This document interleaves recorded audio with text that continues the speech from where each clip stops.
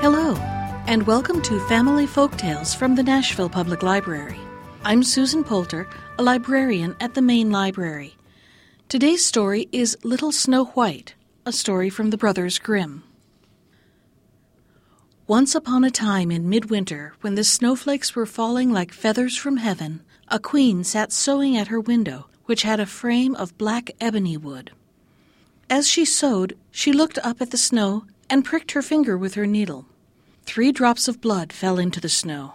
The red on the white looked so beautiful that she thought to herself, "If only I had a child as white as snow, as red as blood, and as black as the wood in this frame." Soon afterward she had a little daughter who was as white as snow, as red as blood, and as black as ebony wood, and therefore they called her Little Snow White. And as soon as the child was born, the queen died. A year later the king took himself another wife. She was a beautiful woman, but she was proud and arrogant, and she could not stand it if anyone might surpass her in beauty. She had a magic mirror. Every morning she stood before it, looked at herself, and said, "Mirror, mirror on the wall, who in this land is fairest of all?" To this the mirror answered, "You, my queen, are fairest of all." Then she was satisfied, for she knew that the mirror spoke the truth. Snow White grew up and became ever more beautiful. When she was 7 years old, she was as beautiful as the light of day, even more beautiful than the queen herself. One day when the queen asked her mirror, "Mirror, mirror on the wall, who in this land is fairest of all?" it answered, "You, my queen, are fair, it is true. But Snow White is 1,000 times fairer than you." The queen took fright and turned yellow and green with envy. From that hour on, whenever she looked at Snow White, her heart turned over inside her body, so great was her hatred for the girl. The envy and pride grew ever greater like a weed in her heart, until she had no peace day and night. Then she summoned a huntsman and said to him, "Take Snow White out into the woods. I never want to see her again. Kill her, and as proof that she is dead, bring her lungs and her liver back to me." The huntsman obeyed and took Snow White into the woods. He took out his hunting knife and was about to stab it into her innocent heart when she began to cry, saying, "Oh, dear huntsman, let me live. I will run into the wild woods and never come back." Because she was so beautiful, the huntsman took pity on her, and he said, "Run away, you poor child." He thought, "The wild animals will soon devour you anyway." Just then a young boar came running by. He killed it, cut out its lungs and liver, and took them back to the queen as proof of Snow White's death. The cook had to boil them with salt, and the wicked woman ate them, supposing that she had eaten Snow White's lungs and liver. The poor child was now all alone in the great forest, and she was so afraid that she just looked at all the leaves on the trees and did not know what to do. Then she began to run. She ran over sharp stones and through thorns, and wild animals jumped at her, but they did her no harm. She ran as far as her feet could carry her, and just as evening was about to fall, she saw a little house, and went inside in order to rest. Inside the house everything was small, but so neat and clean that no one could say otherwise. There was a little table with a white tablecloth and 7 little plates, and each plate had a spoon, and there were 7 knives and forks and 7 mugs as well. Against the wall there were 7 little beds, all standing in a row and covered with snow-white sheets. Because she was so hungry and thirsty, Snow White ate a few vegetables and a little bread from each little plate, and from each mug she drank a drop of wine. Afterwards, because she was so tired, she laid down on a bed, but none of them felt right. One was too long, the other too short, until finally the 7th one was just right. She remained lying in it, entrusted herself to God, and fell asleep. After dark, the masters of the house returned home. They were the 7 dwarfs who picked and dug ore in the mountains. They lit their 7 candles, and as soon as it was light in their house, they saw that someone had been there, for not everything was in the same order as they had left it. The first one said, "Who has been sitting in my chair?" The second one, "Who has been eating from my plate?" The third one, "Who has been eating my bread?" The fourth one, "Who has been eating my vegetables?" The fifth one, "Who has been sticking with my fork?" The 6th one, "Who has been cutting with my knife?" The 7th one, "Who has been drinking from my mug?" Then the first one saw that there was a little imprint in his bed and said, "Who stepped on my bed?" The others came running up and shouted, "Someone has been lying in mine as well." But the seventh one, looking at his bed, found Snow White lying there asleep. The 7 dwarfs all came running up, and they cried out with amazement. They fetched their candles and shone the light on Snow White. "Oh, good heaven! Oh, good heaven!" they cried. "This child is so beautiful." They were so happy that they did not wake her up, but let her continue to sleep there in the bed. The 7th dwarf had to sleep with his companions, 1 hour with each one, and then the night was done. The next morning Snow White woke up, and when she saw the 7 dwarfs she was frightened, but they were friendly and asked, "What is your name?" "My name is Snow White," she answered. "How did you find your way to our house?" the dwarfs asked further. Then she told them that her stepmother had tried to kill her, that the huntsman had spared her life, and that she had run the entire day, finally coming to their house. The dwarfs said, "If you'll keep house for us, and cook, make beds, wash, sew, and knit, and keep everything clean and orderly, then you can stay with us, and you shall have everything that you want." "Yes," said Snow White, "with all my heart." So she kept house for them. Every morning they went into the mountains looking for ore and gold, and in the evening when they came back home their meal had to be ready. During the day the girl was alone. The good dwarfs warned her, saying, "Be careful about your stepmother. She will soon know that you are here. Do not let anyone in." Now the queen, believing that she had eaten Snow White's lungs and liver, could only think that she was again the first and the most beautiful woman of all.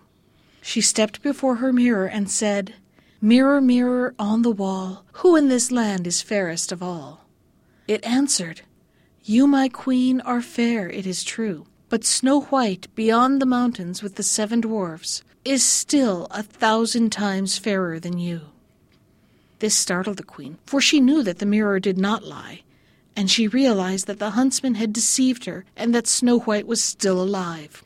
Then she thought and thought again how she could kill Snow White, for as long as she was not the most beautiful woman in the entire land, her envy would give her no rest. At last she thought of something. Coloring her face, she disguised herself as an old peddler woman, so that no one would recognize her. In this disguise, she went to the house of the 7 dwarfs. Knocking on the door, she called out, "Beautiful wares for sale, for sale." Snow White peered out of the window and said, "Good day, dear woman. What do you have for sale?" "Good wares, beautiful wares," she answered, "bodice laces in all colors." And she took out one that was braided from colorful silk. "Would you like this one?" "I can let that honest woman in," thought Snow White, then unbolted the door and bought the pretty bodice lace. "Child," said the old woman, "how you look! Come, let me lace you up properly." The unsuspecting Snow White stood before her and let her do up the new lace, but the old woman pulled so quickly and so hard that Snow White could not breathe. "You used to be the most beautiful one," said the old woman, and hurried away. Not long afterward, in the evening time, the 7 dwarfs came home. How terrified they were when they saw their dear Snow White lying on the ground, not moving at all, as though she were dead. They lifted her up, and seeing that she was too tightly laced, they cut the lace in two. Then she began to breathe a little, and little by little she came back to life. When the dwarfs heard what had happened, they said, "The old peddler woman was no one else but the godless queen. Take care and let no one in when we are not with you."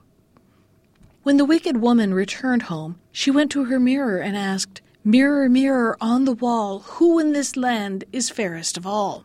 The mirror answered once again, "You, my queen, are fair, it is true, but Snow White, beyond the mountains with the 7 dwarfs, is still 1,000 times fairer than you."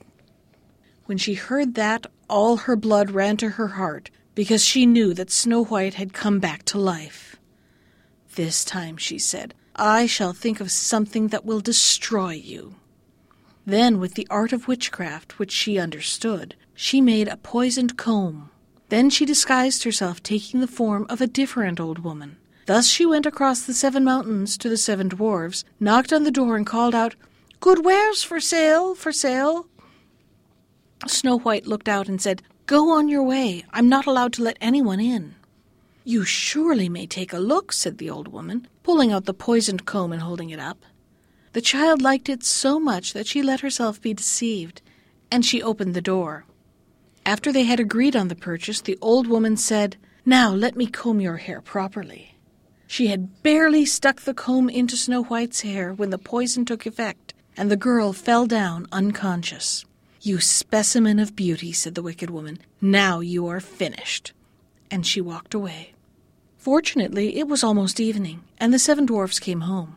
When they saw Snow White lying on the ground as if she were dead, they immediately suspected her stepmother. They examined her and found the poisoned comb. They had scarcely pulled it out when Snow White came to herself again and told them what had happened.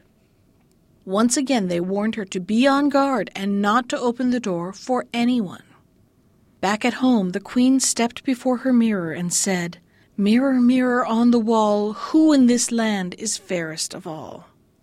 The mirror answered, "You, my queen, are fair, it is true, but Snow White beyond the mountains with the 7 dwarfs is still 1,000 times fairer than you." When the queen heard this, she shook and trembled with anger. "Snow White shall die," she shouted, "if it costs me my life." Then she went into her most secret room. No one else was allowed inside, and she made a poisoned apple.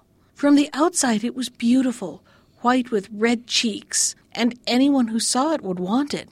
But anyone who might eat a little piece of it would die. Then, coloring her face, she disguised herself as a peasant woman, and thus went across the 7 mountains to the 7 dwarfs. She knocked on the door. Snow White stuck her head out the window and said, "I am not allowed to let anyone in. The dwarfs have forbidden me to do so." "That is all right with me," answered the peasant woman. "I'll easily get rid of my apples. Here, I'll give you one of them." "No," said Snow White, "I cannot accept anything."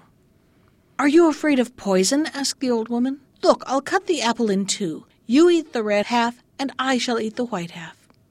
Now the apple had been so artfully made that only the red half was poisoned.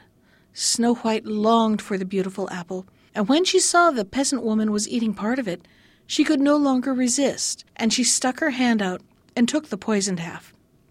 She barely had a bite in her mouth when she fell to the ground dead. The queen looked at her with a gruesome stare, laughed loudly, and said, "White as snow, red as blood, black as ebony wood, this time the dwarfs cannot awaken you." Back at home, she asked her mirror, "Mirror, mirror on the wall, who in this land is fairest of all?" It finally answered, "You, my queen, are fairest of all." Then her envious heart was at rest, as well as an envious heart can be at rest. When the dwarfs came home that evening, they found Snow White lying on the ground. She was not breathing at all. She was dead. They lifted her up and looked for something poisonous. They undid her laces. They combed her hair. They washed her with water and wine, but nothing helped. The dear child was dead, and she remained dead. They laid her on a bier, and all 7 sat next to her and mourned her, and cried for 3 days. They were going to bury her, but she still looked as fresh as a living person, and still had her beautiful red cheeks. They said, "We cannot bury her in the black earth," and they had a transparent glass coffin made, so she could be seen from all sides. They laid her inside, and with golden letters wrote on it her name, and that she was a princess. Then they put the coffin outside on a mountain, and one of them always stayed with it and watched over her. The animals, too, came and mourned for Snow White. First an owl, then a raven, and finally a dove. Snow White lay there in the coffin for a long, long time, and she did not decay, but looked like she was asleep, for she was still as white as snow and as red as blood and as black-haired as ebony wood. Now it came to pass that a prince entered these woods and happened on to the dwarf's house, where he sought shelter for the night. He saw the coffin on the mountain with beautiful Snow White in it, and he read what was written on it with golden letters. Then he said to the dwarfs, "Let me have the coffin. I will give you anything you want for it." But the dwarfs answered, "We will not sell it for all the gold in the world." Then he said, "Then give it to me, for I cannot live without being able to see Snow White.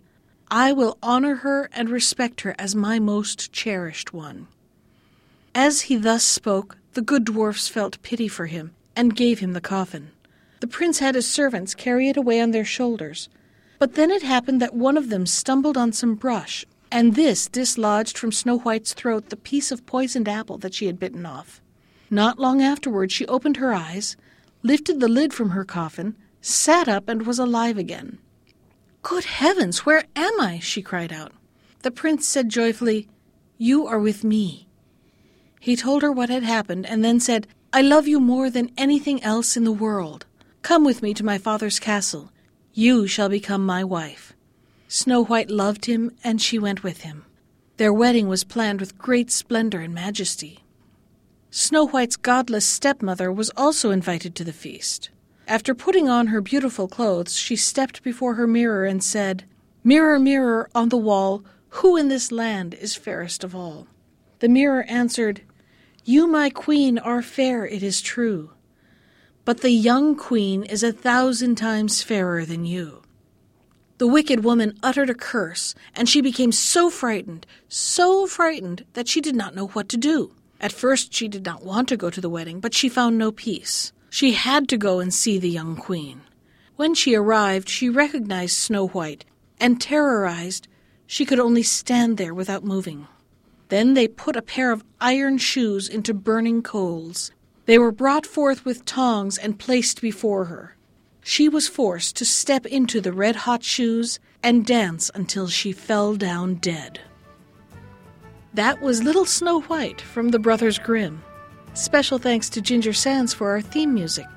You can find more of Ginger's music at iTunes or on her website at www.gingersands.com. And if you'd like to comment on today's story, send me an email.